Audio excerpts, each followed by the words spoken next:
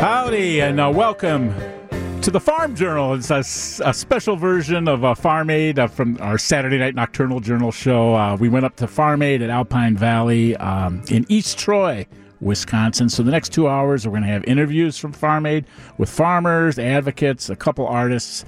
Mike Heidemann, how are you?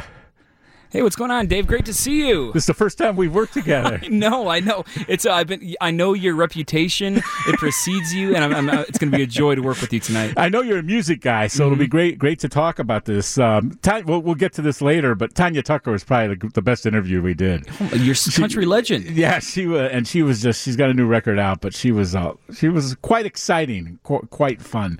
So. This was the second time Farm Aid had been in Wisconsin, and, with the dairy industry up there, it was an appropriate place, East Troy. Overall, farm income is about a half of what it was 6 years ago, and a lot of dairy farmers over the past 2 years, 1,200 of the state's dairy farms have stopped milking cows. So it was poignant. We talked to a lot of farmers there. They had a crowd. I don't know if the promoters want to say it, but it was about 36,000 people. There were a lot of people there. It was a sellout, which was good.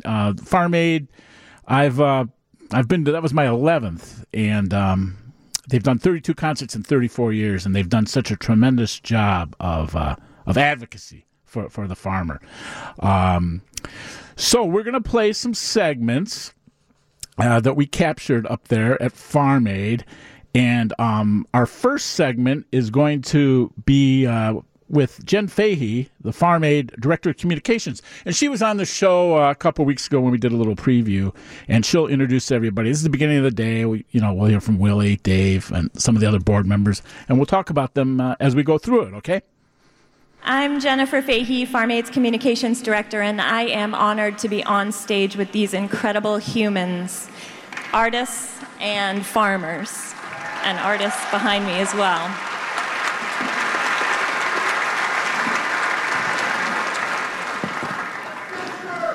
Joining us today is Farm Aid President Willie Nelson. Hello.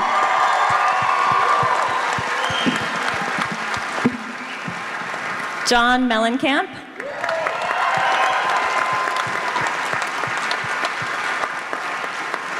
Neil Young.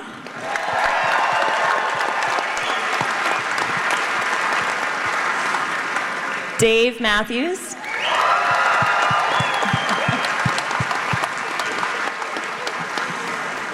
And Farm Aid's Executive Director for 34 years, Carolyn Mugar.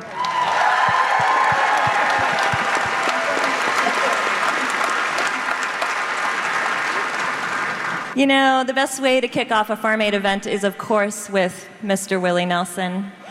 Willie, would you mind giving us a warm Farm Aid welcome, please? Well, first of all, I'm glad to see us all here today, here in Dairyland, where I think a lot of help is needed, and we're glad to be here to offer our support in any way we can to all the dairy farmers out there. And we're going to have a good day. Thank you all for being with us.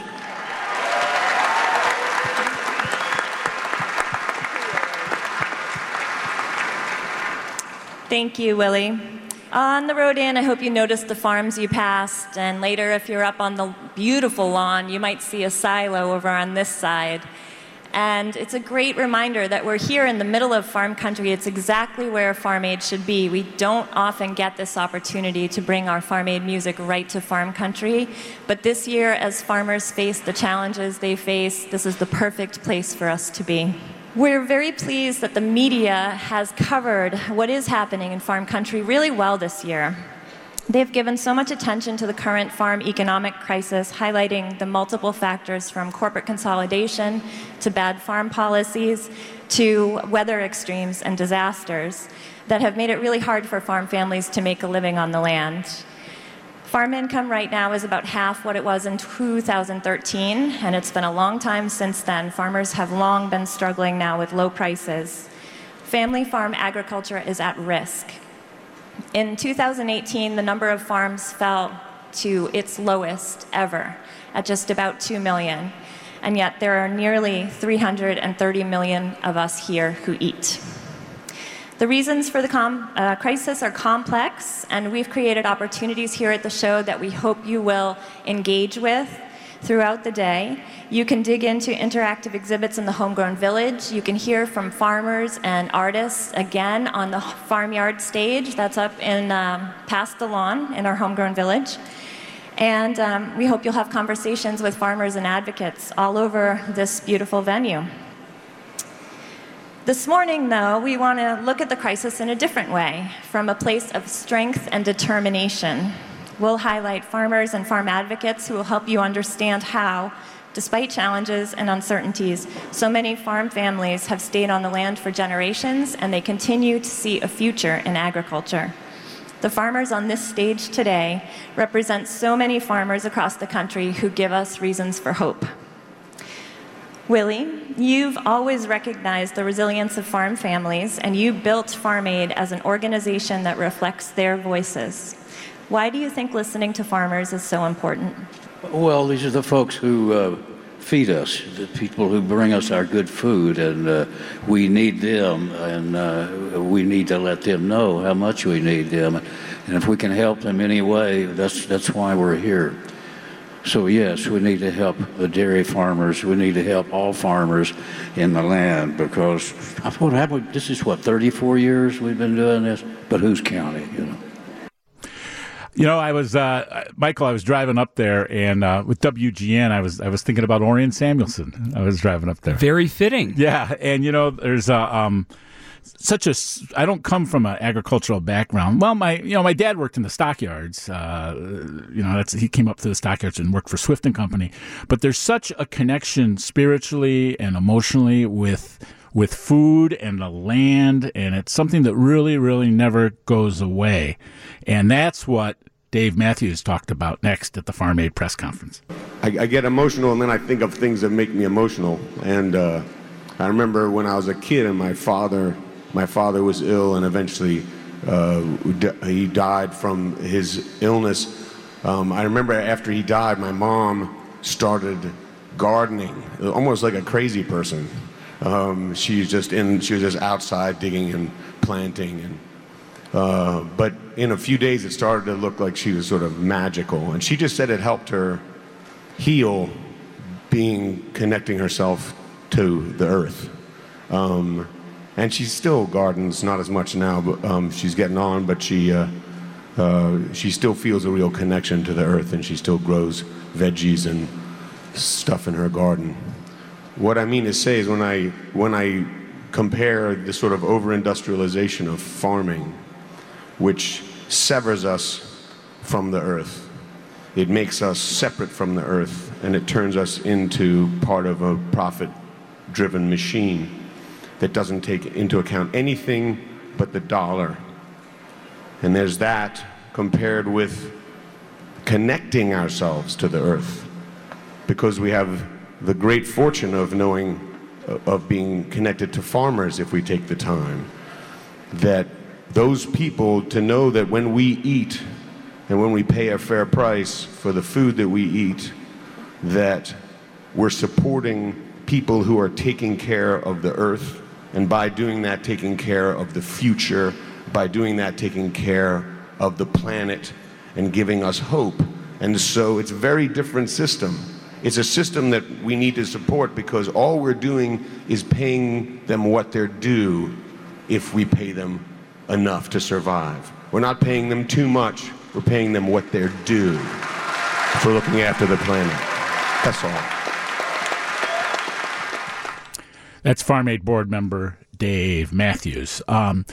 Then all the farm aids I've gone to and the history of Farm Aid, it's always been very, very timely. One of the farm aids I really remember was the one after September 11th down by Indianapolis, and they weren't. I think it was on. I was looking at my notes at home. Might have been September 20th or September 21st, and they weren't sure if they were going to have it. But the Farm Aid movement always connects with current events. So in the next segment, we're going to hear Farm Aid Director of Communications Jen Fahey talk about how they were composting everything at the venue on Saturday at Alpine Valley. And then John Mellencamp is going to talk about what's going on in the world today. as a nod to the climate strike that happened yesterday, which we were not able to participate in since we were putting this little thing together, I will mention our composting program. We compost everything here. Everything that you eat today is served on materials that are compostable, and we have folks throughout the venue who will help you decide what receptacle to put your waste in. But our food and serving materials are all compostable, and we're going to make soil with all of you. It's just my opinion. It doesn't make it true. It's just what I think. So it doesn't make it true. It's just what I think. So after 34 years, I thought I'd write something down for a change instead of just going off on a tangent. But it seems to me that this world is in motion, and nature calls for diversity, diversity, diversity. Amen. So it's important to witness, observe, and let the witness the actual problem, not the perception of the problem. It's important to take our minds out and simply observe what is going on around us, as opposed to thinking we have an answer and giving a knee-jerk reaction. And then just to allow creativity to come. Human beings are the only ones, are the only species on this earth that have the ability to be creative. It's what makes us the artist that can solve problems. The art of being able to not just react, but to observe and look at what's going on, and through creativity, the answer will come. And for me, thinking about this on the way up here, this is what we have to be hopeful about. It's what we can have faith in. It's what we can be grateful for right now. Our capacity for creative thought. And as a young man, I didn't believe in miracles. But as an old man, I do. I see what you farmers must see when you look at the dirt under your fingernails. And that's the miracle of life, the dirt under your fingernails. So thank you. That's pretty well put by John Mellencamp. Michael, there was no Meg Ryan in the photo pit this year. I told Ryan to keep an eye out for those celebrity partners in the photo pit, and we didn't see any. Bummer. Yeah. So it would have been a nice surprise. Well, who's Neil with? Neil's with Daryl Hannah. Really? Yeah. Yeah. Good for him. And, he did a book signing here. I sent my buddy Mark to the book signing. He did a book signing in Logan Square here on Sunday. He's got a new book. Yeah, and nobody really knew about it. I think there were maybe 200 or 300 people there. He's always been an under-the-radar kind of guy, though. Yeah, so that's why he's probably listening to the show right now. Probably. So this is great. I like working with you. Yeah, I know. Well, next time let me know about Neil, and then we'll just jump on over there. So we're going to take a break. We're going to be back after the news with Lucas Nelson, Neil Young, and we're going to have some sounds from the Soil Sisters about how you can bring 200 women together. Welcome back. I'm Dave Hoekstra, and we got Mike Heidemann in producing, and we're going to talk a little music, and that's like the unofficial Farm Aid theme song, Rain on the Scarecrow by John Mellencamp. Ryan Pollock was our producer on site on Saturday. I think I wore him down there, Michael. He was pretty haggard when we got home. Well, there's a lot of coverage, I'm sure, to take in for his first Farm Aid. I asked you before the show, you've been to Alpine, right? Yes, I have. Yeah, it takes a long, long time to get out of that parking lot. That parking lot is unforgiving. Yeah, and I don't know, I dropped him off about 3:30 in the morning, but I had my camper van, so we were just sitting there. Camper van's a pretty heavy Ford van, so I just tore it across the grass, and we got out of there a little earlier than some other people. But it was a lot of fun. Anyway, so Ryan shot some video of Farm Aid that's going to be up all week at WGNradio.com. I know he posted something today. This is like a slam dunk. You go to a lot of concerts. A lot of times you see people dress up at concerts who look like the act. Oh, yeah. I remember back in the day with the Faces and Rod Stewart, I'd always see a guy who looked like Rod Stewart. So we ran into a guy, Steve Muth, who was dressed up just like Willie Nelson. It was pretty funny. He had all the pigtails and the bandana. And the funny thing was he's on the town board of Eagle, Wisconsin, which is right up there by by East Troy. So I know that's up there on WGNradio.com, and there'll be a lot more footage from Farm Aid on that website. Yeah, he looks just like him, too. Yeah. I thought you were interviewing the real Willie Nelson for a second. Yeah, I know. People were staring at us. And stuff like Willie came out from backstage. Willie didn't have the active. I know you were talking again. He wasn't as active. He's 87. I know he's had some health trouble, but he wasn't as active with this one as years past. And by that I mean not sitting in with a lot of not sitting with anyone. He's always used to go out and introduce the bands and different acts. Didn't do any of that, but his set at the end was good. He was spot on. But we're playing music at 87. I mean, come on, that's pretty incredible. We were talking. I was trying to think of people I had seen that old in performance, and the only person we could come up with off the top of our head was David Honeyboy Edwards. I saw him at the Hideout, maybe 91. Wow. So. That's a great venue to see such a classic artist. Too. Yeah. I'm trying to think, but 87, especially to be on the road. Willie's on the road a lot. Same guitar too. Yeah, Trigger. Getting to see Trigger with all those holes and everything in it. God bless him. He's really done a lot for this. So in this segment, we're going to actually hear from Willie's son, Lucas Nelson, who, by the way, we can talk a little bit later. Just galvanized Neil Young's set. I mean, Lucas Nelson and The Promise of the Real really took Neil out there. So we're going to hear Lucas Nelson talk about family farmers and farm markets. We got Hmong farmers. I was really interested in immigration and farmers and stuff. So we found some Hmong farmers who go to farmers markets in Milwaukee, and then we're going to hear from Neil Young himself. Yeah, well, I just thought we have such a good opportunity because we're out on the road all the time and doing hundreds of days a year. We might as well connect with the local farmers that are in the area wherever we go, and we've had success in that and been able to connect with a lot of vendors who actually were able to come and do pop-up farmers markets sometimes at the shows themselves, which has been really cool because then you tell the audience that's already coming to the show to bring their cooler and go and get their local produce there, keep it in the car and take it home after the show. And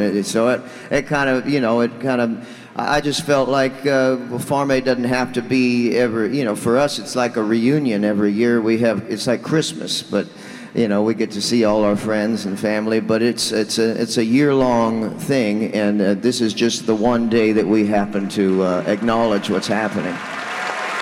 It's an act of resistance for you to grow your own food because you are not sovereign unless you can feed yourself.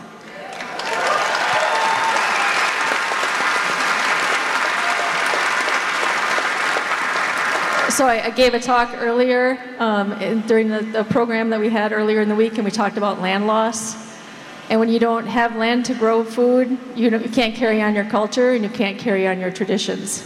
So everything goes back to the relationship that you have with the land. And in our group, we're really doing an amazing job of creating a seed bank of our traditional seeds, not just our white corn that we grow, but we have other varieties of corn, native corn, and beans and squash, so that we can become more self-sufficient, so that we can change our diet, so that we can eat the food that we're intended to eat, and so that we can build up a seed bank for the future. And if we ever have to feed another nation besides our own, we want to be ready to do that.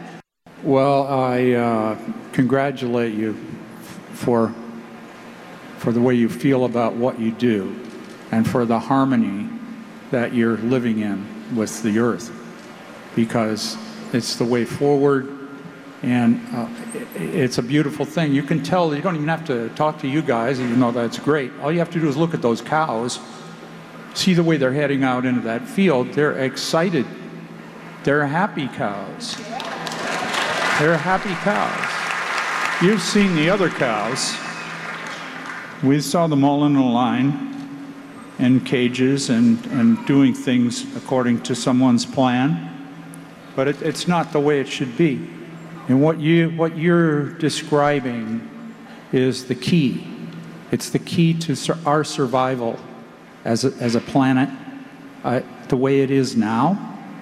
The planet's not going to go anywhere, but it could be really ugly after a while and inhospitable to our life forms unless we do something. So even though it's really great to hear about all of the things that people are doing and the things that people do in their own life and everything to make it better, I think myself that the solutions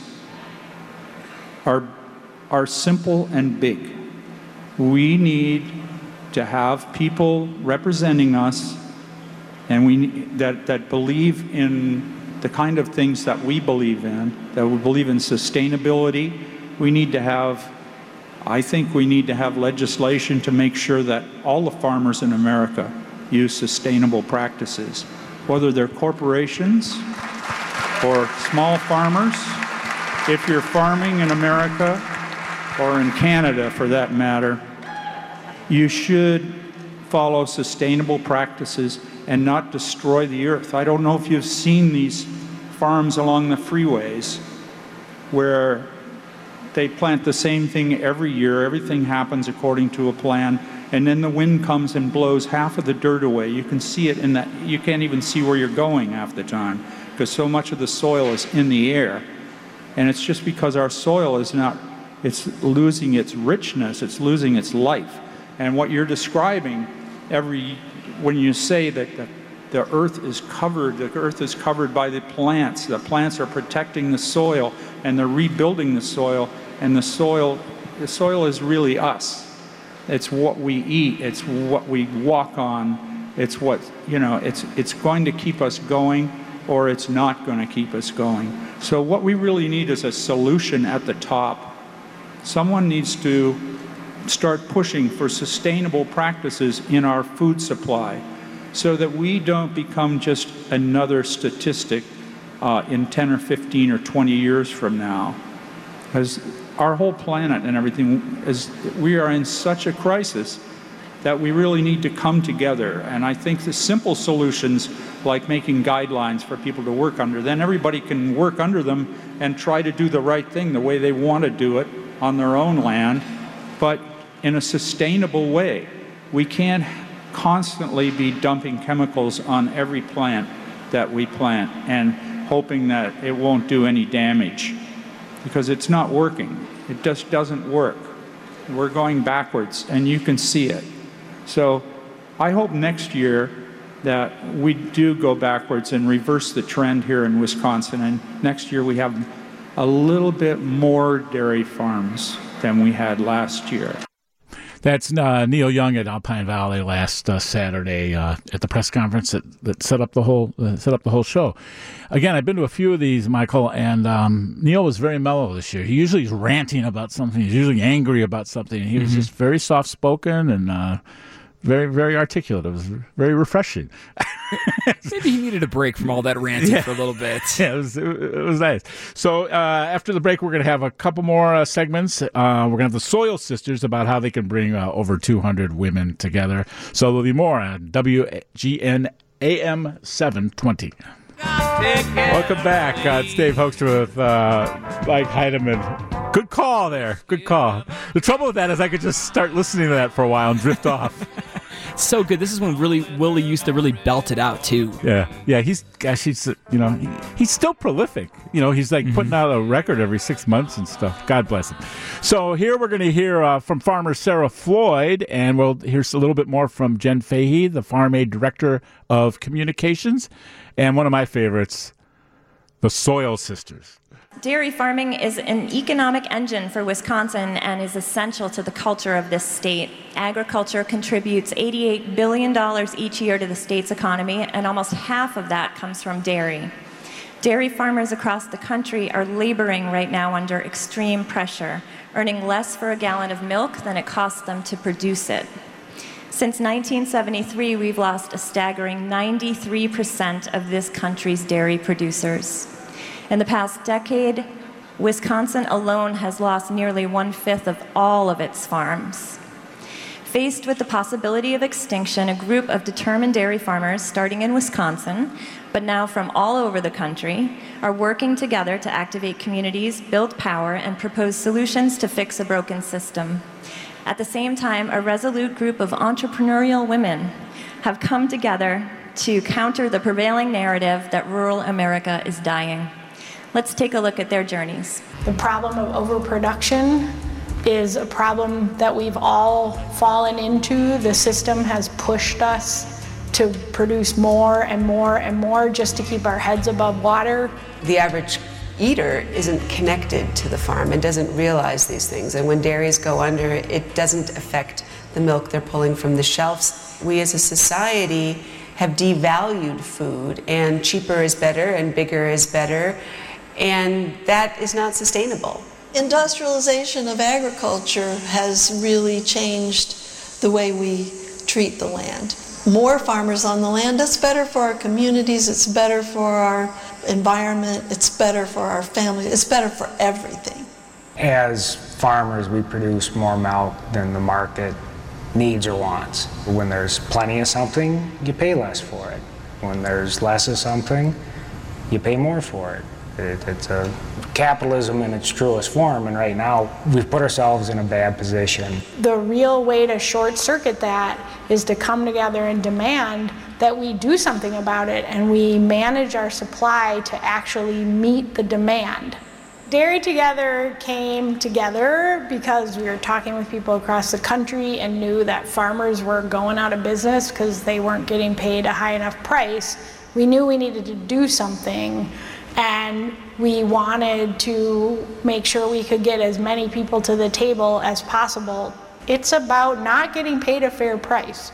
I mean, the answer seems pretty easy. We're calling for supply management because we know that the only real way for us to get our prices to come up is for all of us to work together. If we all work together, we'll all benefit together. We started meeting as a group of area women, farmers, gardeners, women committed to our rural areas about 10 years ago. And that has grown to a group of over 225 women. This is a group that for 10 years we'd been working on educating the public, on moving our legislature, on going to DC to talk about water quality. We'd done a lot of political things together. We have a very collaborative approach to education, and our approach here defies traditional business models. Why would you share with somebody exactly how you're running your business so they can basically do the same thing? But that's how we succeed. I traveled with Wisconsin Farmers Union out to New York. It was pushing for supply management and challenging their management to do something. I saw that this wasn't a Wisconsin problem. This is everywhere. So the more we can come together, the better chance of success we'll have. Changing the system takes time and patience, whether it's through protesting or writing really good policy. By whatever means, we need to keep pushing the status quo, uniting our voices so that we can amplify each other and start talking about these things to our politicians. We know that we need to be in collaboration and be allies with many groups that fan across the political spectrum, that fan across, how people look at the way the economy works. And the common interest is the survival of the family farm.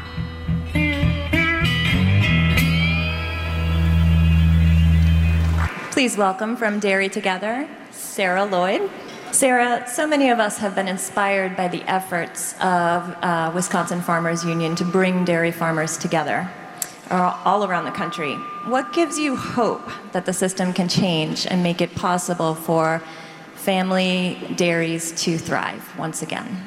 Yeah, thanks for that question. My husband and I dairy farm, and we're going broke like lots of dairy farmers, but the Dairy Together campaign is about pulling together, and we're building a farmer-led movement, but we need all hands on deck. We need eaters, everybody an eater out there. We need you. We need you to demand fair prices from your side. We need our cooperatives to come back into power with their farmer members. We need the retailers. We need everybody. So this will be good. We can get a fair price for farmers. We'll see our communities thriving. And we know that we're moving the needle. We've been working on this campaign for 2 years, and we're definitely moving the needle on getting real solutions. Wanted to ask you a quick question because it sounds like we have a motivated audience. What is the one best thing that everyone here today can do to help dairy farmers push these solutions through? We need the federal government to take action in the dairy pricing. So please do call your representatives in Washington, D.C., because they will tell you nobody wants to talk about balancing supply with demand. We're in a free market. Tell them that they're wrong. Tell them that you met the farmers that are pushing for it, and we're a nationwide force, and we're growing stronger. So please join us. Food, wine, and fun.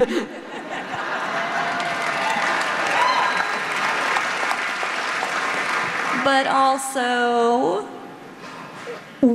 so our group is based in Greene County in southern Wisconsin. So we are in a very traditional, conventional, industrial ag area. However, if you look at us statewide, women make up 35% of producers in Wisconsin, and that's a 16% increase. And if you look at the fact that Wisconsin leads organics in dairy and livestock, we're second in vegetables only to California, slightly longer growing season. We're part of a broader movement. And when you're part of something bigger than yourself, things start to change. And we Soil Sisters, and we are all Soil Sisters if we are committed to our land and our agriculture in our rural areas, we do things by changing up the rules and not toe-tailing to corporate capitalism, but setting up our own systems of collaboration and supporting each other. And when you know you're on a bigger team and you know people have you back and you know other women have you back, you take risks and you show up, and that's what we've been doing. Chris, I was going to ask, what's at stake if we don't have women and men like you out there doing this important work? Well, in Wisconsin, we're losing 3 dairy farms a day. So I don't really think we have to say anything more than that. But what's at stake is food security. If people can't stay on the land growing food, we're going to have to get our food elsewhere, and then we're going to be at the mercy of other places.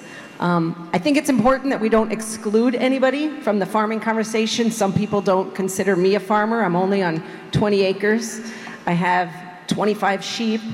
And we know from Soil Sisters that people at every scale are working hard to do the right thing and provide the right thing. And we need to pull together.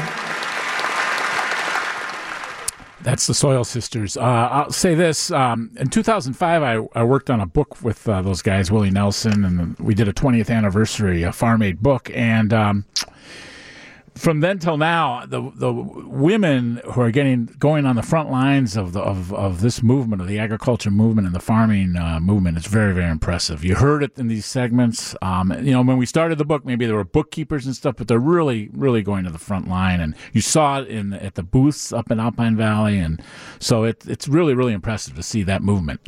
So. We're going to come back after the news with a segment. You don't want to miss this. I'm real bad about promoting stuff, but this Tanya Tucker segment is pretty crazy, so you won't want to miss that. That'll be after the news.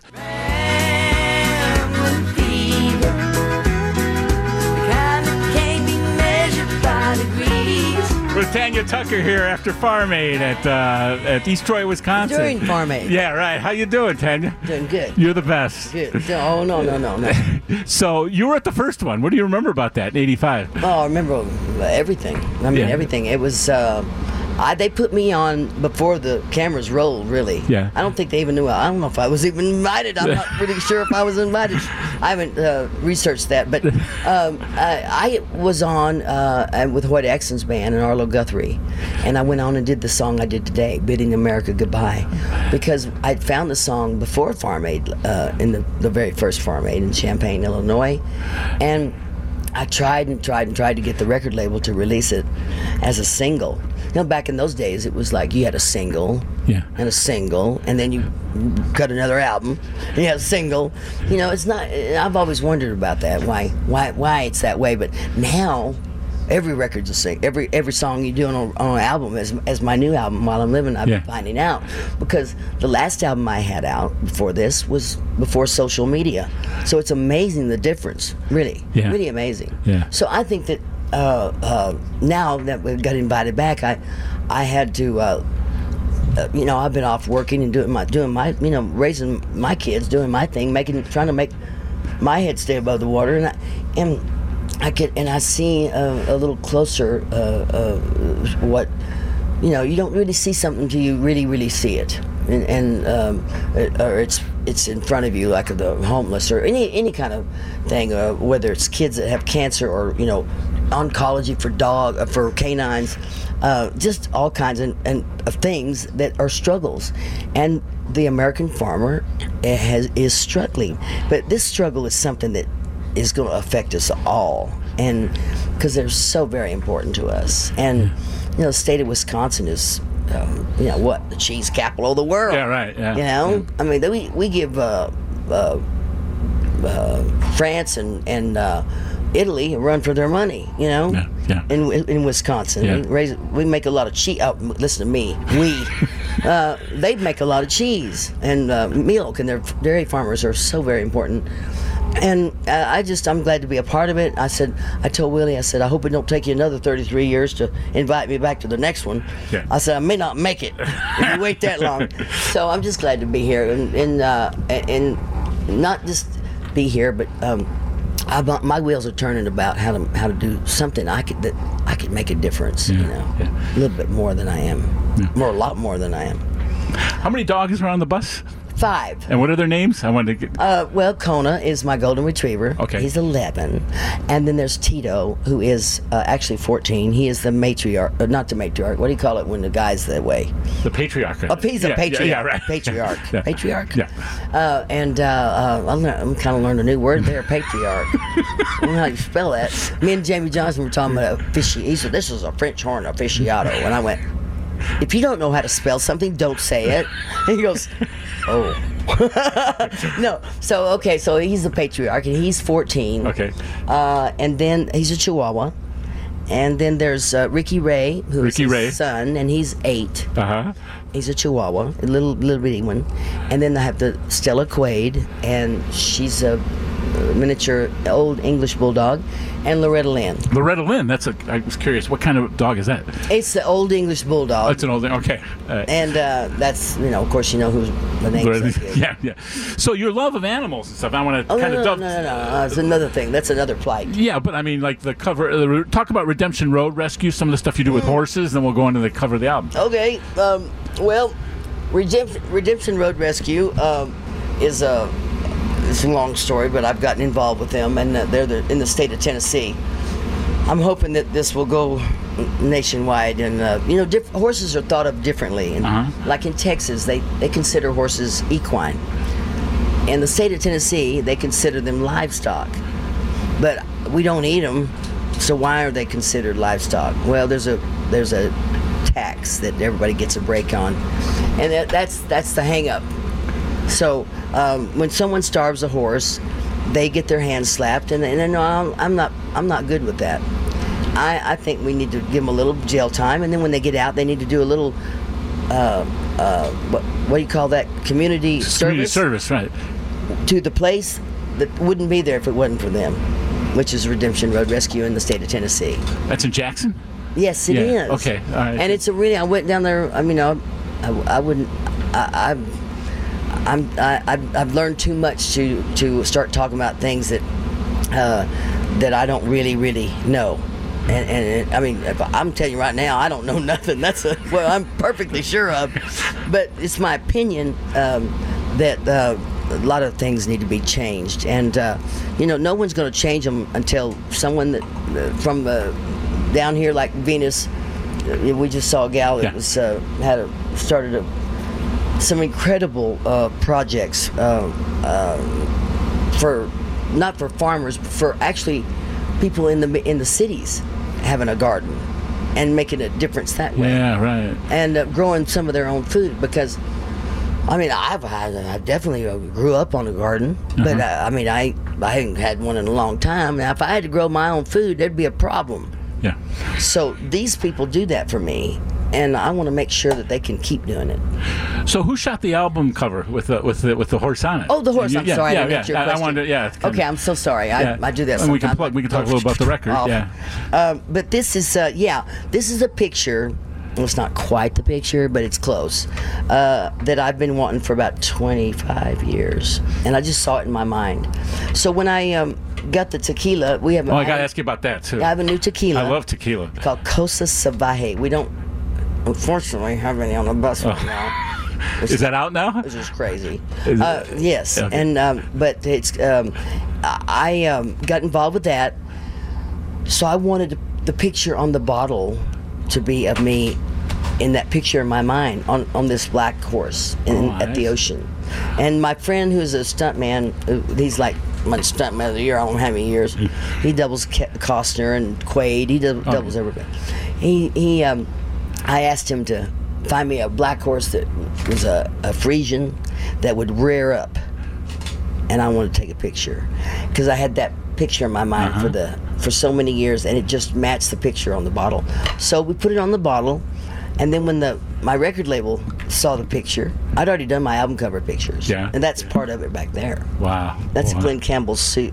I didn't know that. Found in my closet. I didn't know that. And but that's David. What's his last name? David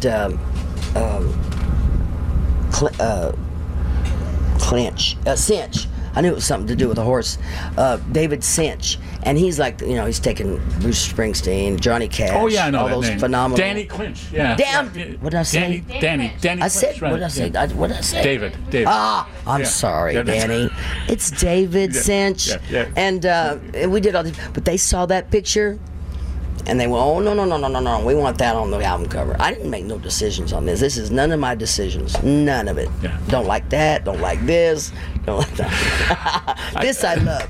I know you're limited in time, but it's the first record in 17 years. Sorry, I'm trying to, it's the first record in 17 years. That's what I read. I think so. Yeah. But not like I've been twiddling my thumb. Yeah, right. I mean, I got a couple records right now, almost. I mean, if someone said, we're going to release both those records next week, well, they'd be done. Yeah. That's how close they are. What's it been like to work with some of these people? 20 songs. Belinda, some of these people on this record, what's it been like for you? Well, working with Brandy Jennings, Brandy Carlisle, Shooter Jennings, being Waylon's son, it's that kind of full circle. And I'll tell you the way I would describe that is that High Riding Heroes is a song I did on there I've had for a long time. It's a David Lynn Jones song, but Waylon, I don't know if you remember it, but Waylon sang the second verse. And I didn't really realize it until after we recorded. But there's Shooter Jennings now playing piano on a song that I'm singing that his daddy was on. Yeah. And I never would ever think I would ever... I know this to be true. My version's okay, but David Lynn Jones with Waylon is so much better. I would just tell people that. But I also warn them that David Lynn Jones, if you want to buy a record of his, it'd be about $450 on eBay, because I done paid for one like that. But it's full circle though. Yeah. What's the chances of that? Yeah. Of Shooter producing this. And he's the one that started all this off. It's everything's his fault. Talk about Bring Me Flowers Now. Bring My Flowers Now. Yeah, it's a song idea that I'd had for many years. Harlan Howard always said to me back in the day, he said, man, you're a singer, or you're a writer trying to get out of a singer's body. Yeah. And I think that I've always got a song, or writing a song in my head. But I think I've had that song for Johnny Rodriguez. I was with him the other day, and he said, you right? Hell, T, I remember you had that song when we was running around, which I was 14. He was 20, 14, 15. Yeah, he was 20, and I was 14 on our first tour. And he remembers me singing him that idea. Well, I don't know if that's true, but I've had it at least 30 years. So Brandy heard it. And the last day she came in and said, the band's on break, let's finish that song that you've been trying to finish forever. And so we did. It took us about 30 minutes, and then we walked into, the band came off a break, me and her went right to the vocal booth, sat there, and I read the words and I sang it, and that's what you hear on the record. Yeah. These are great times for you, and it's not it's a rediscovery. I wouldn't call it. I know you don't call it a comeback, but it's like people have discovered nothing. Yeah, right. No. This discovery stuff, I've already, if they're just discovering me, I'm so proud and thankful. At least at some point, somebody does. Yeah. But it's a wonderful thing to be discovered or given the opportunity to do what you do again. Yeah. Two more things, I'll let you go. The last time I saw you sing was at the Haggard Tribute. I flew down from Chicago. We were just talking about that. Yeah. This came out of my mouth about 10 minutes ago. Yeah, I know you got a long background with him, but what was that like for you? Oh, no. And you talked to him right before he passed, didn't you? Oh, yeah. Well, I was on my way out there. Yeah. I was supposed to have been there. And there's a couple of reasons I didn't go. But it's just as well, But it worked out fine. Nothing's fine about losing Merle Haggard. No. It worked out that's what I did what I should have done, and I just didn't like it at the time. But hell, I wasn't even invited to that thing. I was actually. I was not invited. But, yeah. So when it came into town, I looked up and I said, "There's a billboard name." I said, "My name, no." Well, what? They're doing a tribute to Merle Haggard. Oh, I'm you're not talking even about the on thing it? in Nashville, yeah. Yeah, I'm not. Is that what you're talking about? Yeah, right. Yeah, the thing in Nashville. Yeah, Merle. Yeah, right. Mm-hmm. Right. And but so I weaseled my way in. So finally, thank you. Finally, you weaseled your way in. Yeah, hell yeah. You were great. And then what they did is they put me on first. Well, actually, there was Benny Haggard. Yeah, right. Sang a song, and then I was on second, which is where they put me here. That's fine. I'm good with that. And so, but my difference is that I got to play with the strangers. Yeah. Playing for me, and everybody else had to use the house band. So I feel like that was a blessing for me, to be able to do that. And not only that, but I called Teresa, his widow. Yeah, right. And I said, what song do you think Haggard would want me doing? Because everybody's probably picked them over by now. And I know them all. Yeah. And so I rattled off a few, and she said, no. And then I hit on Farmer's Daughter, and she goes, oh, that's the one. So that wasn't just, and she goes, that was probably his favorite song. And so I've got that. Wow. You told me at one time years ago. You couldn't close the show and get that. Yeah. You told me one time years ago you were going to do a Haggard tribute. I'm going to. Are you really? Good I'm going to right up to the day I die. Yeah. But yes, I am going to. I'm getting closer, I think. Yeah. Starting to hone in on it. What was the imprint? Because you have to have it sold before you go in and do it. Yeah. You got to go have somewhere to take it. Yeah. What was the imprint he made on you, business-wise and artistically? I mean, what did business-wise, none. Yeah. Okay. But artistically, everything. Yeah. Everything. Yeah. Yeah. I mean, Elvis had a lot to do with it, and and I would say that would, that's a big consideration. But Merle would have to be the one. Yeah. Two more things. You got any dates coming around Chicago? Do you know? We can.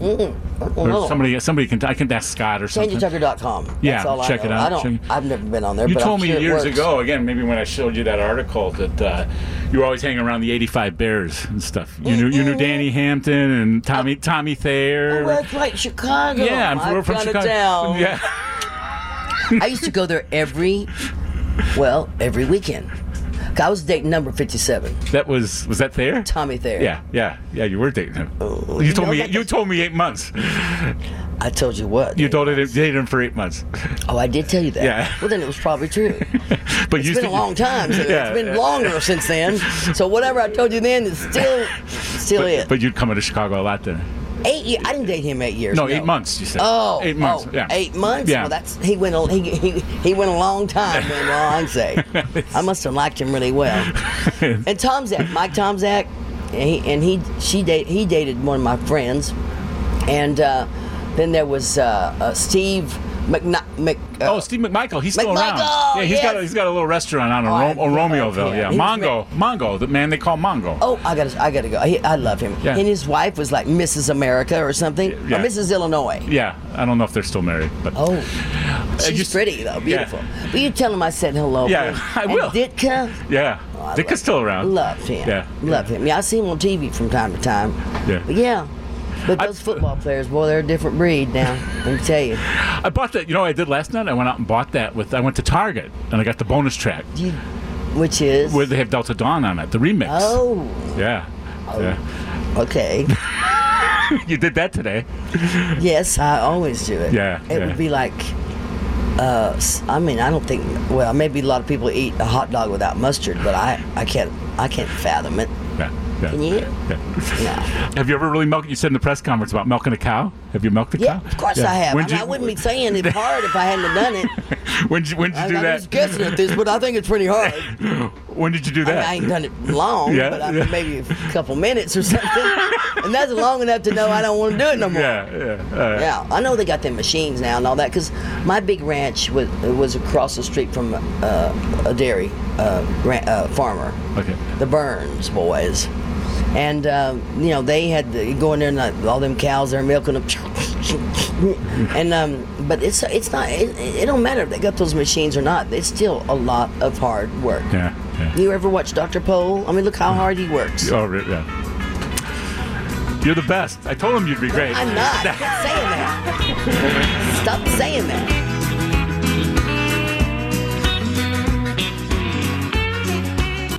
Welcome back. It's Dave Hoekstra on WGN AM 720, and that's Tanya Tucker's big hit, Delta Dawn. She won the crowd over on that Saturday at Farm Aid in Alpine Valley. I asked her if she had some gigs coming up. I did find out for our listeners in the St. Louis area on November 21st. Tanya will be with her band at the River City Casino. And Michael, how about this for a road trip? November 22nd at Joe's Live in Rosemont. Wow. We can go out there, hang out at Caddy Shack, and we can make a night of it. I've never been to Joe's Live. No, actually, neither have I. I've been to Caddy Shack, but the Caddy Shack place. But just a wonderful woman. You know, I was telling you during the break, I've done a lot of interviews over the last 35 years, and I don't know, maybe it was because we got up at 6 in the morning to get up there to Alpine, but I walked in that bus of hers, and I was a little bit back on my heels. I mean, she had all those dogs. She had like 6 dogs, the English Bulldog named Loretta Lynn. I think she said that in the interview, and you can hear it in her voice, the way she sings and talks. She still likes to smoke, you know, so Ryan and I were talking, the bus was just full of smoke, but she's very, no pun intended, very unfiltered. You know, I asked her those Bears questions, and she was talking about it. You got a lifelong of country living and great songs and hits. I'm sure she has endless stories, endless. And it was great because, you know, people listen to my show on Saturday night know I'm a big Haggard fan. So I walk in there and she's got overalls on, but she's got this big orange hag hat on. And, you know, in both their books, Haggard's a biography and she wrote an autobiography years ago. They talk about the little affairs and stuff they had, but this is a family show, so I didn't go there. But she did love Haggard so much, and it was quite a memorable interview. So yeah, by the photo that you posted online, and I think it's going to be on WGNradio.com too. She looked very different than I thought she was going to look, to be honest. And I'm excited. I do like tequila. I don't drink much hard liquor, but I do like tequila. And again, I researched it. I think it just came out September 20th. She didn't have any on her bus, but Cosa Salvaje, which translates to wild thing. That's what it means in English. And it's got the same thing, like she said, from the cover of her album where she's riding a horse. The horse is up in the air. So we'll have to try that. And when we find out where that tequila is available, we'll share that with the listeners. But Tanya Tucker, she's a real, you know, I mean, there were some handlers and people, but, you know, it was completely unfiltered, completely honest. She just rolled with the questions. It was quite good. Yeah, I didn't really foot her for tequila drinker. I think more whiskey to go with those cigs and everything. But tequila, I love it. Yeah, we'll have to try that. Do you drink tequila? You know what? For Tanya Tucker, I will drink anything. Okay. Just pour me a glass.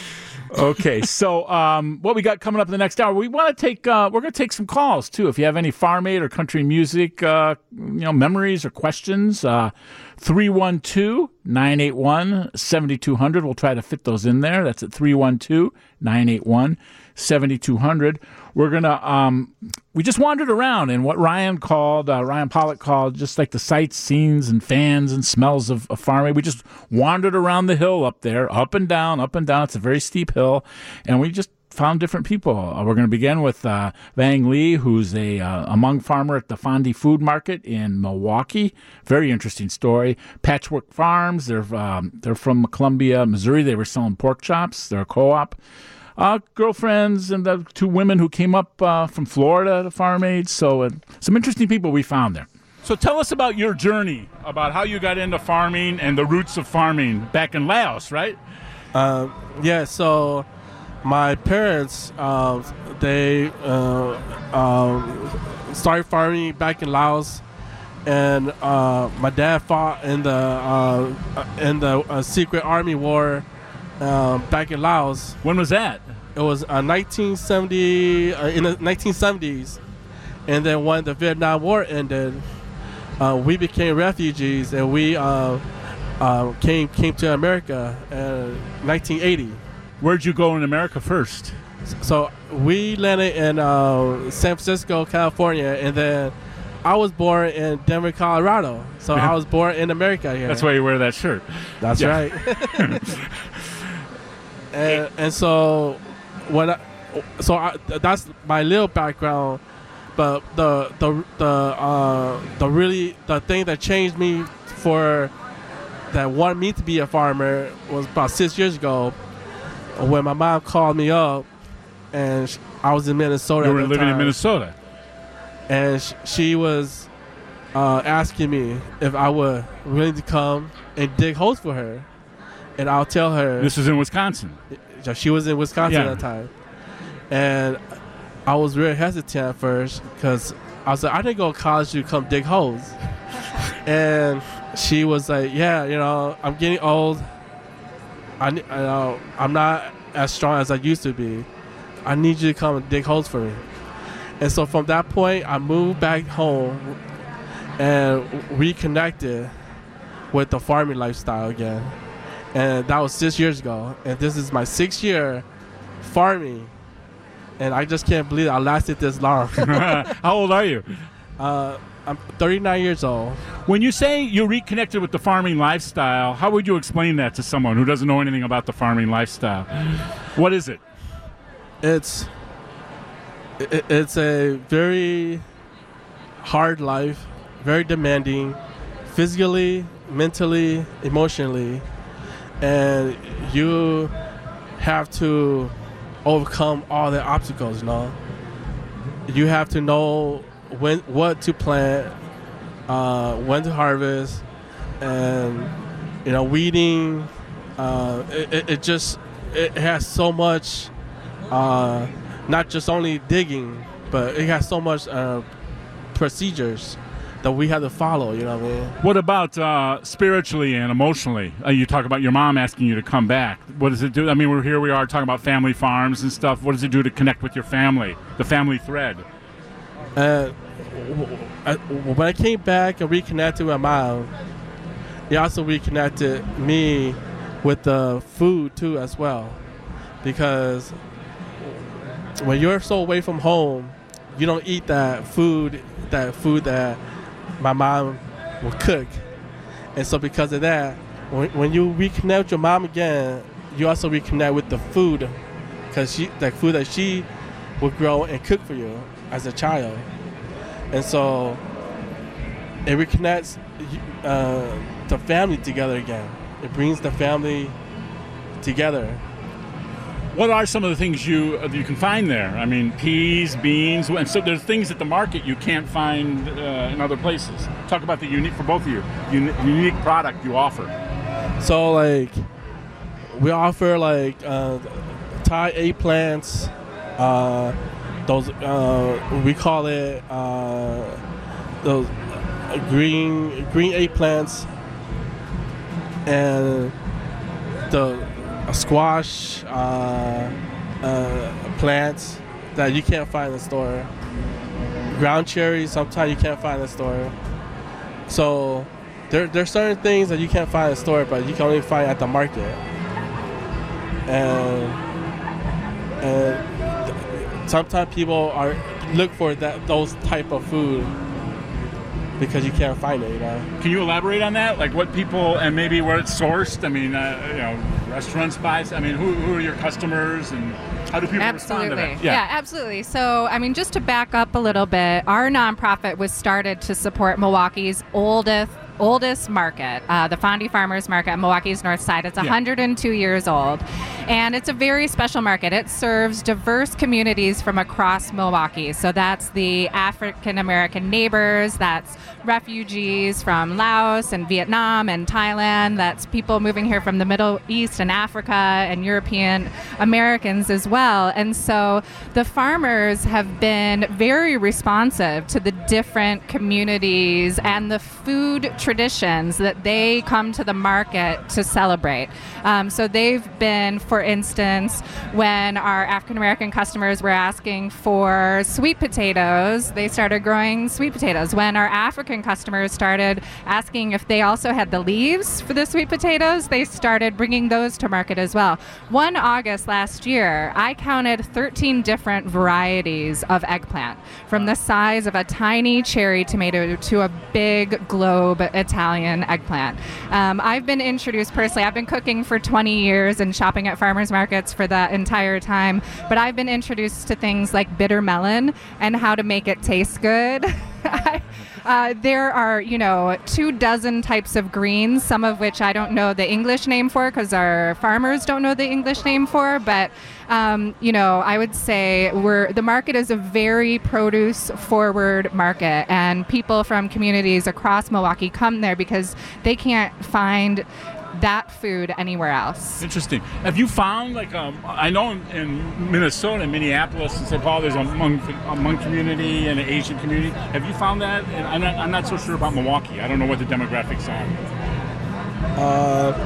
I think a lot of people from back home. Yeah, I think the Minnesota community, the Hmong community, is very similar to what's happening over here too.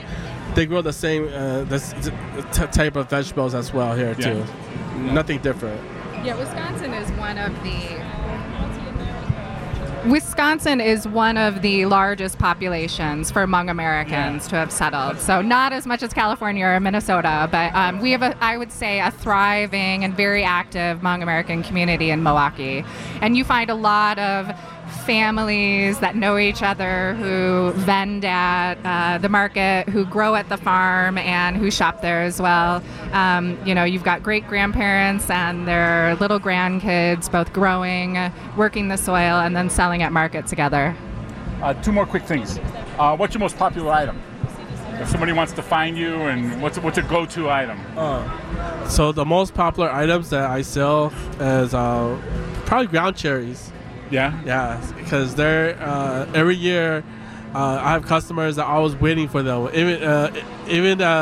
Even with the market, even the first market, they're already asking for ground cherries, and it's June, So I tell them you gotta wait 2 more months for those suckers to come out. So ground cherries are probably the number one seller, and a lot of customers, they just love them. Okay, have you sold anything to the Greek Freak? He's a basketball player from the Bucks. I'm going to ask everybody that question. No. To our farmers market. Do you get athletes? Well, the Pfizer Forum. The new one. It's just 2 miles from our farmers market, so we're definitely hoping to draw some of the Bucks players. Yeah, you should do that. Yeah, hopefully. I saw you had a Brewers T-shirt on earlier. Right. Are you a Brewers fan? Yes. Oh, okay. I actually worked for when it used to be the county stadium. Did you work at county stadium? Yeah, I worked for county stadium I was in the food section. Oh, I didn't know that. The old county stadium. Yeah, the old county stadium. Yeah, it was like that was my teenage years, and I worked there for I think 2 summers before, and then after that they demolished it and built the Miller Stadium. So were you ever at the old county stadium? No. Oh, you know what happened was this is Bernie the Brewer at the old county stadium when they hit a home run. We're going to a vat of beer. But I don't think that's politically correct at the new place now. I don't think he goes into a vat of beer anymore. But it was cool. It was neat.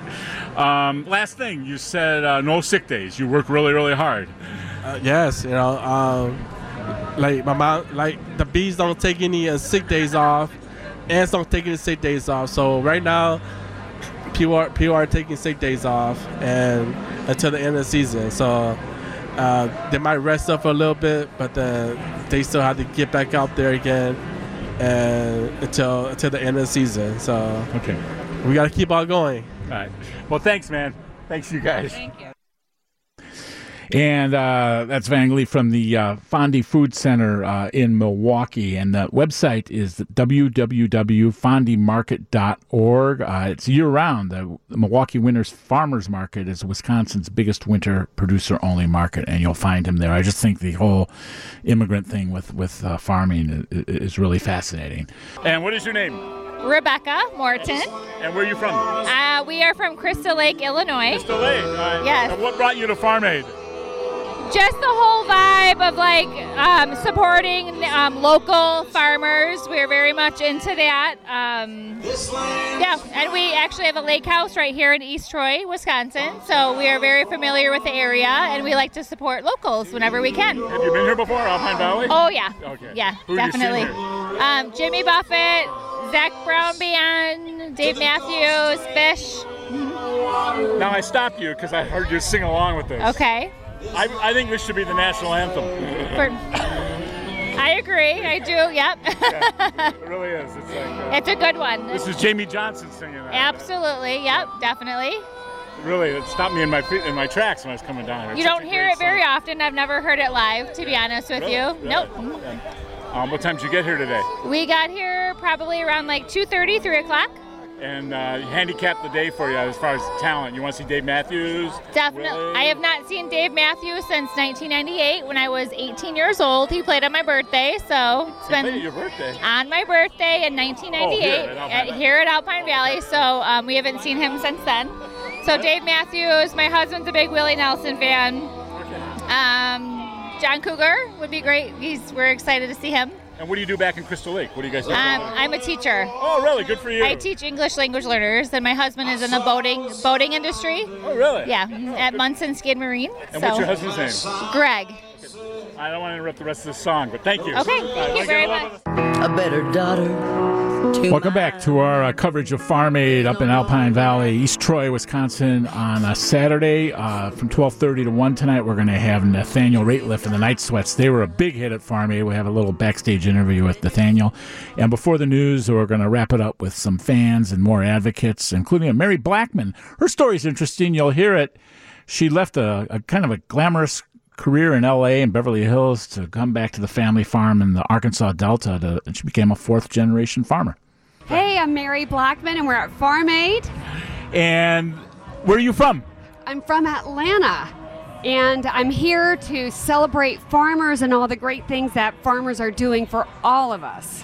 And you have you said you're fourth-generation farmer? Yeah. Talk about that. I'd love to. Thank you. I'm a fourth-generation farmer from Arkansas, Louisiana Delta. We farm rice, soybeans, wheat, and corn. And I work with a couple of amazing young farmers. They are terrific. So we're making it happen. And are you in the field? Well, I was in the field for a while. Now I let the young kids do it. And I just help with the environmental issues and some of the paperwork, because, there's a lot of that these days. Yeah. And what are some of what's the season been like for you? Has there been a lot of rain? What are some of the things that have gone on? There has been a lot of rain. Being in Louisiana, we kind of get the updrift of the rains and the hurricanes that might be coming through. So you never know what's going to happen. And in a moment's notice, you might have to pivot and see what you can bring into the, into the safety. But we're making it. We're making it. And what are some of the other issues? Now, I'm no expert in the field, but like tariffs and stuff, has that hurt the soybean field? And it really does. Yeah, talk about that. It is having an impact on how we are farming. They're going other places, right? Well, they are. And so it's been a real struggle. Luckily, the government is saying that they're going to help out. So we're really appreciative of that, because I don't know how we continue to be able to farm without some assistance. So a lot of people could be in real dire straits. So we do need help for that, because tariffs are affecting us. Talk about the history of the farm. I would love to. Okay. Well, it was a timber farm. Now, what's that? 4 generations ago, just trees. Okay. And in the 50s, my grandfather converted it to a rice farm. So I actually have a different story, though. When I was growing up, I visited all the time, but I never really grew up on the farm.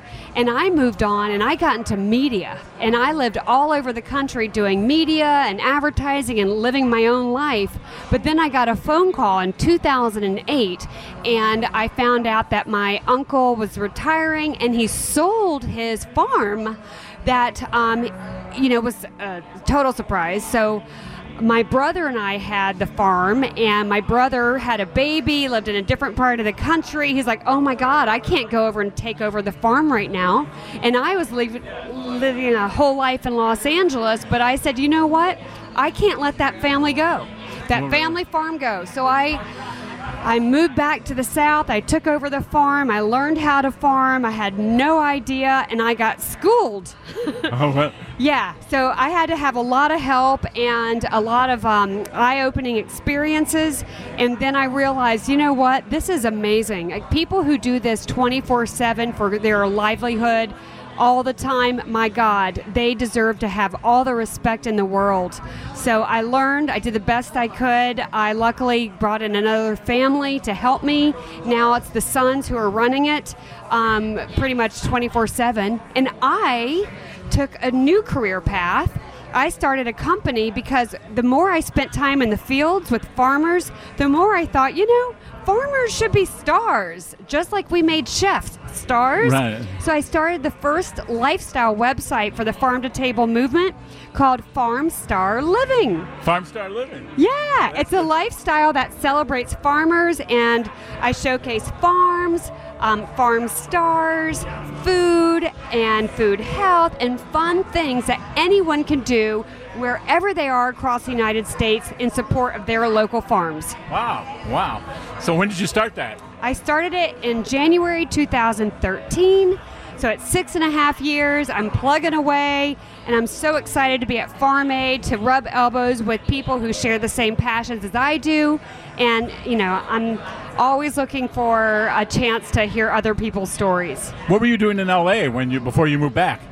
Well, I actually been in internet media. I started in the mid-'90s in New York working for Wired, and basically I became an internet entrepreneur, and I had my previous company was spaaddicts.com. It was because one spa treatment was never enough. So I ran that for 10 years in New York and LA until I got the call about the family farm down south. I was like, no way, I cannot let it go. And as hard as it was to leave a life, a career, a business that I'd founded and built up, I had to do it. When you went back and did the family farm, what was the biggest challenge? What was the toughest thing for you to learn? Oh my God, everything was the toughest challenge, to be honest with you. One thing though, we were in a kind of like a very rural area, and it is, I realized it can be a lonely life, and I felt, farmers' hearts, a lot of them, kind of lead isolated lives. They're disconnected from what's happening in, the larger cities, and I really wanted to ultimately bridge that gap between the two, hence Farm Star Living, which celebrates them and brings more people into this world. But besides that, it was really just learning about all the things that farmers have to know like the back of their hands, from financial markets to weather to technology to equipment to botany to environmental issues, you name it. Yeah. I mean, farmers rock. And they are getting, we've had some on my radio show, not a lot, but technology, they are developing in that, They really are, and that's fascinating to me, and I know that it's going to continue to evolve and change, but today, the GPS systems, right. Some of the people through Farm Star Living that I am working with, they have technology that helps them protect their plants from freezes. They also, tag every single plant, and they can tell you that history of how much water it's gotten, how much, crop fertilizer, whatever it might have needed. And they can also go back from that one spot 5 years before to tell you what's happening on that piece of specific property with that plant.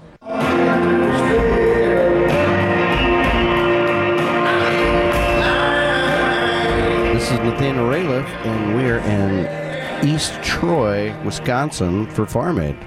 And this is your fifth one? This is the fifth year, yeah. Talk about how you got involved in Farm Aid. I can't remember if it was a bit of a fluke at first, but we can't help ourselves from coming back, so... and since then I've done a lot of stuff with Willie and Outlaw Fest and all that, and just seemed to be, it's a family organization. It's happy to be a part of it. So. Do you have agricultural background in your family and stuff? You're from Missouri. Yeah, I grew up around a lot of farms, and my parents were caretakers of a little farm. But we're never really farmers.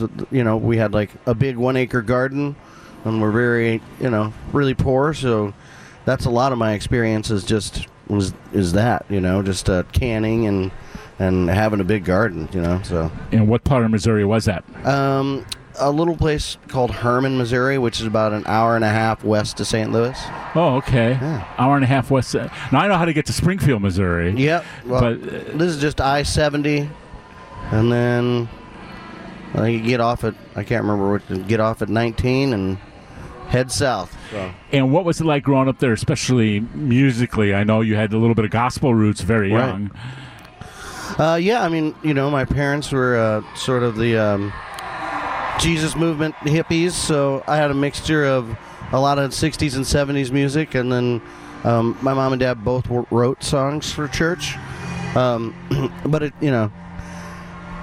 it wasn't like a cool Southern Baptist church. It was but yeah, music was always on, and it was a big part of our family. So. And did you lose your dad at a young age?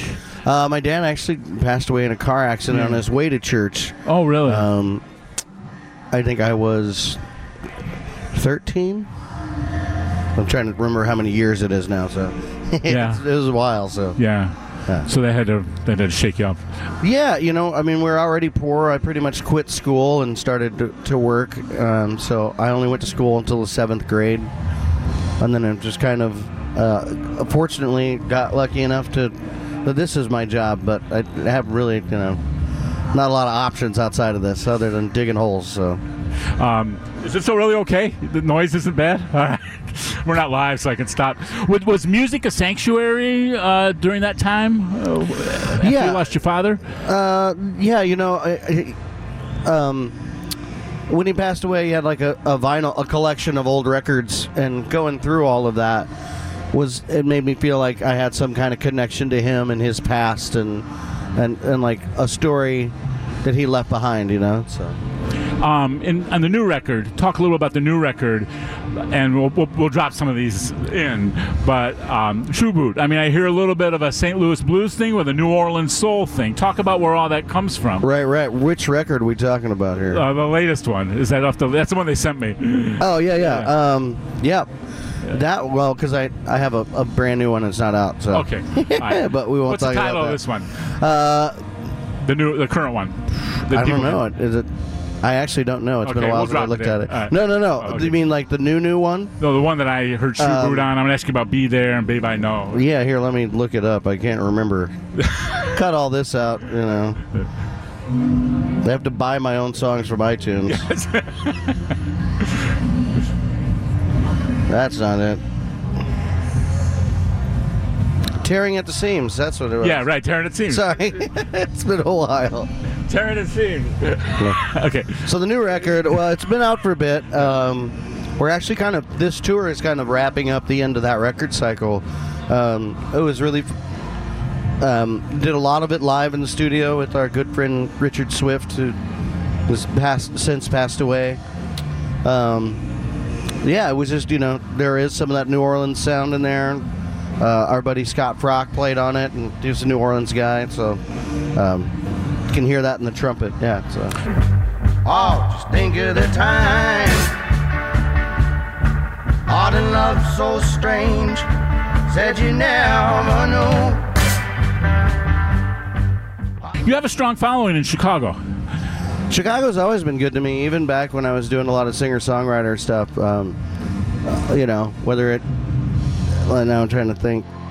Shuba's has always been great, and just always really supported there. I made my first record for Rounder Records with Brian Deck at Engine Studios, which is no longer Engine Studios anymore. But so I spent a lot of time in Chicago in the early days, in the beginning of my career, and I've always loved it. So. Do you have any area dates coming up around Chicago or Milwaukee? We don't, as of right now, no.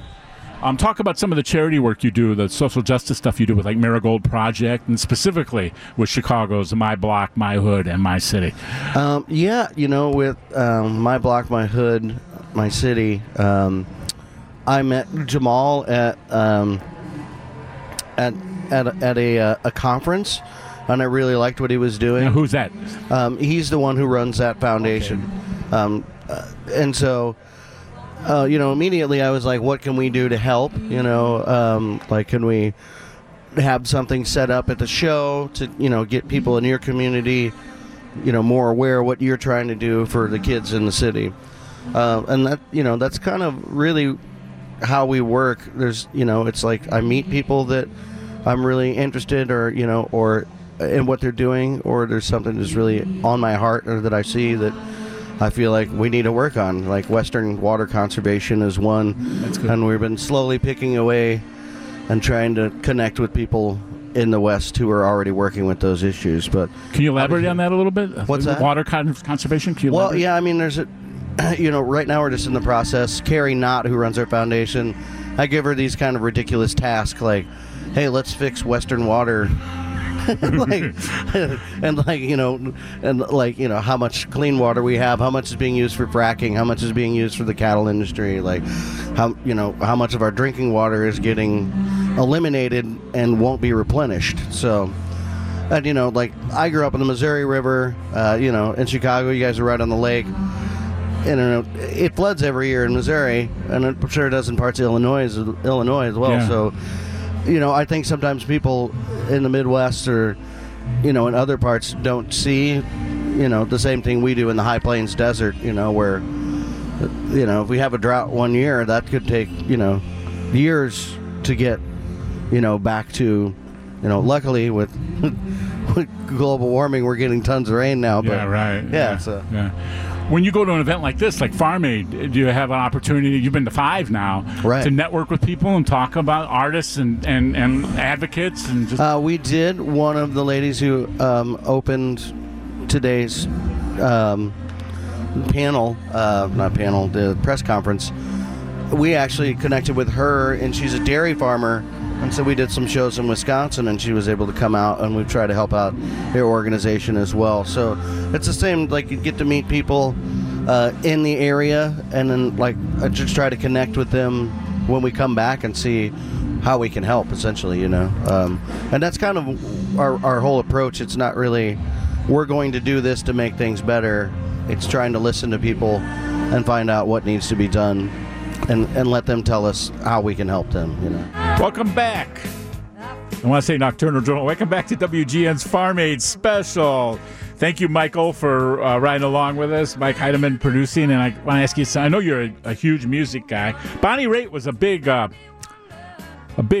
she ran over very well at Farm Aid Saturday night. And, she got a little poignant. She did a version of Skip James' Devil Got My Woman on slide, and she started talking about, she was really tight with Stevie Ray Vaughan, and she was referencing that was, I think, her first time at Alpine since the plane crash in August 1990, when Stevie was leaving Alpine Valley. A helicopter. Yeah. That is that's such a legendary story, and I can't believe that it was in 1990. I thought it was back in the early 80s that it happened. Yeah, he was 35 years old. But, wow. The show was it was really, really a solid show. If anybody was there or you have any Farm Aid stories, we have time for a couple calls at 312-981-7200. But I've seen a lot, and it moved along really well. Mellencamp did all his hits. Bonnie was good. I'd say the big ringer, and I just heard today she's coming to space in Evanston, is Yola. Have you heard of Yola? I have not. Well, you know what? I've seen the name in passing, but never have listened to the music. She's like a soul singer from the UK, and I kind of like the stuff that Dan Auerbach is doing there in Nashville with Easy Eye Sound. It's kind of a country soul thing. My buddy Pat McLaughlin has a couple. He's been on the show. He's got a couple songs on the Yola record, but just a huge soul country folk vibe. But she did the title track from her latest record called Walk Through Fire. That was kind of co-written by Dan Penn, great Nashville songwriter, soul and country. But she, I think she really surprised everyone with a great version. I'm kind of tired of Elton John, but she just did her very own version of Goodbye Yellow Brick Road. So that was one of the highlights of the Farm Aid show for me. That's so great. Yeah, she's an English musician. She used to be in the band The Phantom Limb. Mm-hmm. So that's nothing but great buzz, and it's so cool to see. You don't think of her as a great as a country musician when you can't judge a book by the cover, is what I'm saying. Yeah, and Farm Aid's done a good job of that, of bending barriers and bringing in. I was looking at some of the Farm Aids I'd been to in the past. I remember, Willie started as a polka artist, and I remember there was one Farm Aid I went to where he had Jimmy Sturr, the polka band and stuff, and it was great, And so I like the way they sometimes like mesh and blend barriers. Maybe this will be on the podcast. I don't know, but Jamie Johnson plays a lot of Farm Aids. I love Jamie Johnson. And Ryan and I were walking up and down the hill and talking to people, and we ran into a woman from Crystal Lake And she was singing along to the long version. He played the long version of Woody Guthrie's "This Land Is Your Land." There's a long version, a short version, and the long version has about trespassing and stuff like that. And I've always said that "This Land Is Your Land" should be the national anthem. But Jamie Johnson was just great. He did a Haggard song and stuff, and he's played a lot of Farm Aids, and I really like him. So it was a really solid show. That's awesome.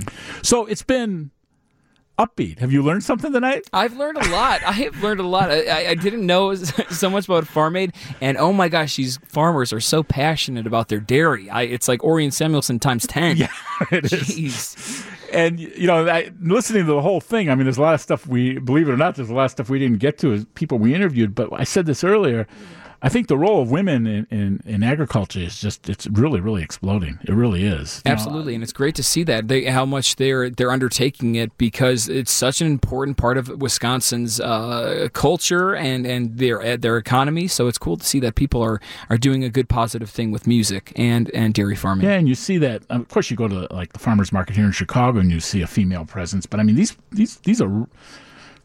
farmers are really, these female farmers up there in Wisconsin, they got their sleeves up and they're really doing a great job. So it's something that I think Farm Aid has just done a good job of keeping this in front of people. So everything's been, I don't know how much time we got. Now, we were all talking about Alpine Valley. Have you been to Alpine Valley? I have been to Alpine Valley. Mm-hmm. This is the only time I'm going to go on a downslope. Who did you see there? Do you remember? Dave Matthews Band. Oh, okay. Is, who I saw. I think that every single person from the northwest suburbs needed to see Dave Matthews Band by law at Alpine Valley. And my brother Adam actually worked at Alpine Valley for a few years as security. So I didn't know that. We were just talking to Adam Phillips. Really? No, Adam. My brother Adam. His brother name is also Adam. Oh, Adam might have worked there. He's done a lot of concerts himself. Because Adam just told us that they put in a new sound system in Alpine Valley last year, which is a good thing.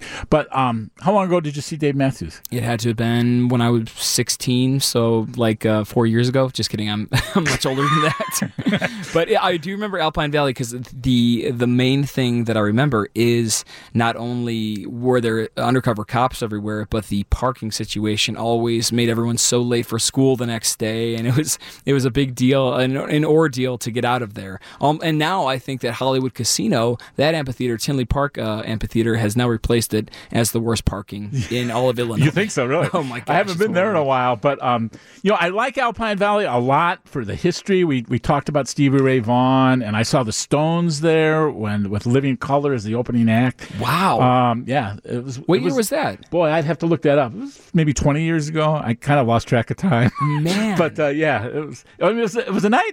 Not unlike the nights we've had here. I remember, I think it was kind of rainy and people slipping and sliding down the hill and stuff. Buffett, I've been to a few Buffett shows there. When I was at the Sun-Times, we did a whole little video thing where the Buffett tailgating at Alpine is legendary. I mean, people from all across the Midwest come to tailgate at Buffett, and it's almost sometimes just more colorful than the show. But getting out of Alpine Valley is really, really, really difficult. Do you remember what it was like?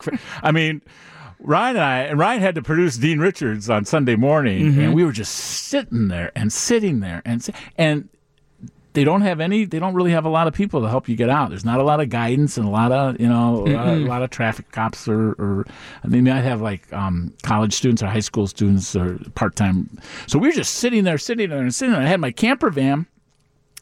And I saw the grass. I saw a little row way beyond the grass. I just floored that camper van, and we got to a little bit of a pathway and cut left. And then we saw somebody had a health episode. They were giving CPR to somebody. Really? Yeah. And I told Ryan, they're probably stressed out by the traffic. Just a panic attack. When the heck am I going to get out of here? Yeah, right. Get the defibrillator. But then you're thinking about this place is so packed. There were more than 30. Farm Aid was saying 30,000 people. Easy 35,000 people there, which is good for their fundraising.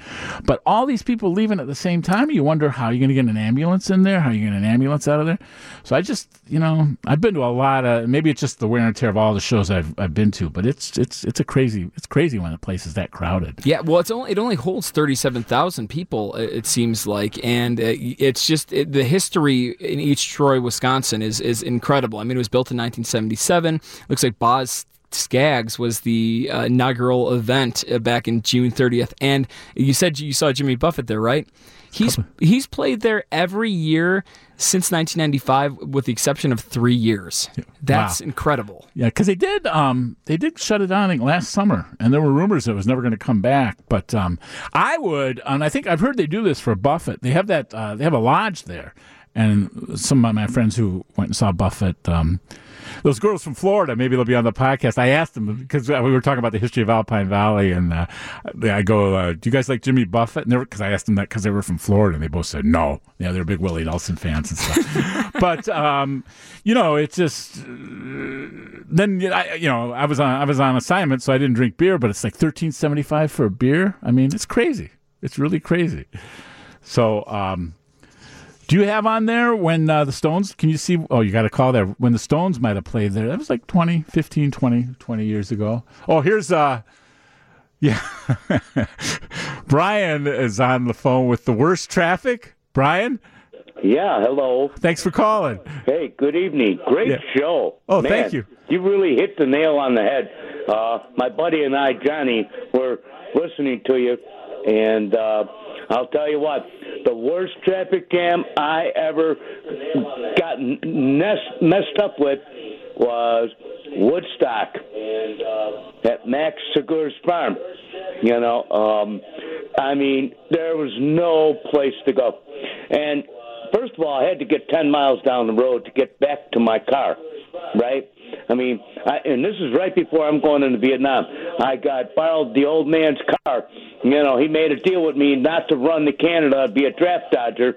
So, and then I got drafted and what have you, and then I went in the military after Woodstock.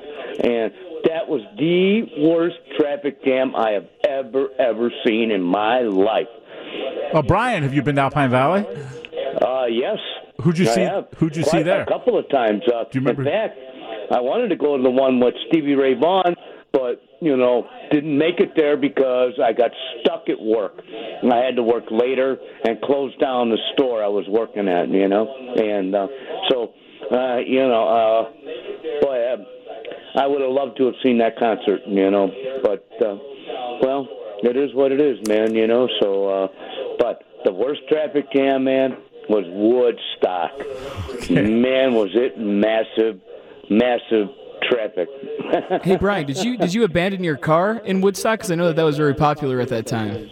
No, I did not. I parked like 10 miles away, all right? And at least 10 miles. I can remember walking. It was like taking forever for me and my friends, to get there and to walking into Woodstock to get to Max's farm. And, we had tickets and everything, they were $6. And, guess what? They just walk right in. It was a wild, crazy time, but it was very peaceful and very nice, that I will say, and some of the greatest music I've ever heard in my life. I never heard Richie Havens, and he played for like 3 hours, played Did you see Creedence? I saw Creedence reissued that. Brian, you were up early in the morning. They did like an early morning set or something. That's right. It started off with Richie Havens, and then you had, of course you had to have Santana. That was their first concert that they ever had. It was just an amazing show. Mike, I was excited about Sha Na Na. They were good too. Yeah. They were there. Yeah, and, they were. It was just a wonderful time. But I'm telling you, that was the biggest parking, fiasco, and I'm just like I'm telling all the people I'm with, I'm like, well, come on, let's just stay in the tent and, finish up our beer and wine and, and we could barbecue. We got leftover. We got some more. We had food and, we'll stay here and then we'll go walking tomorrow. Let everybody get out of here, man. That was crazy traffic. You could walk faster than the cars were moving. Okay, right? Yeah. Well, thanks so much for calling and sharing that memory. Yeah. I'm glad you remember it. I do. I'm glad I remember it. I mean, hell, I'm getting up on 70, so it's getting close. Well, thanks for listening, Brian. Thanks for having a great show. Okay, thank you. So that about wraps it up, huh? What do you think, Mike? That's all she wrote. I really hope that people. No, I really hope people learn something. I mean, there's a lot going on out there, and Milwaukee's not that far, and there's stuff you can do here in Chicago. So go to WGNradio.com. We'll have links to stuff. I felt sorry for Ryan. Mm-hmm. He could be my son or grandson, and he was a little tuckered out. I was ready to go for more. I'm just glad he didn't get into any trouble with those rock stars. You never know what Tanya Tucker's going to bring, and he'd be like, "Dad, you'll never guess what David Hoekstra made me do when I had Farm Aid. Yes. Hang out with rock stars all night." That's a legendary memory.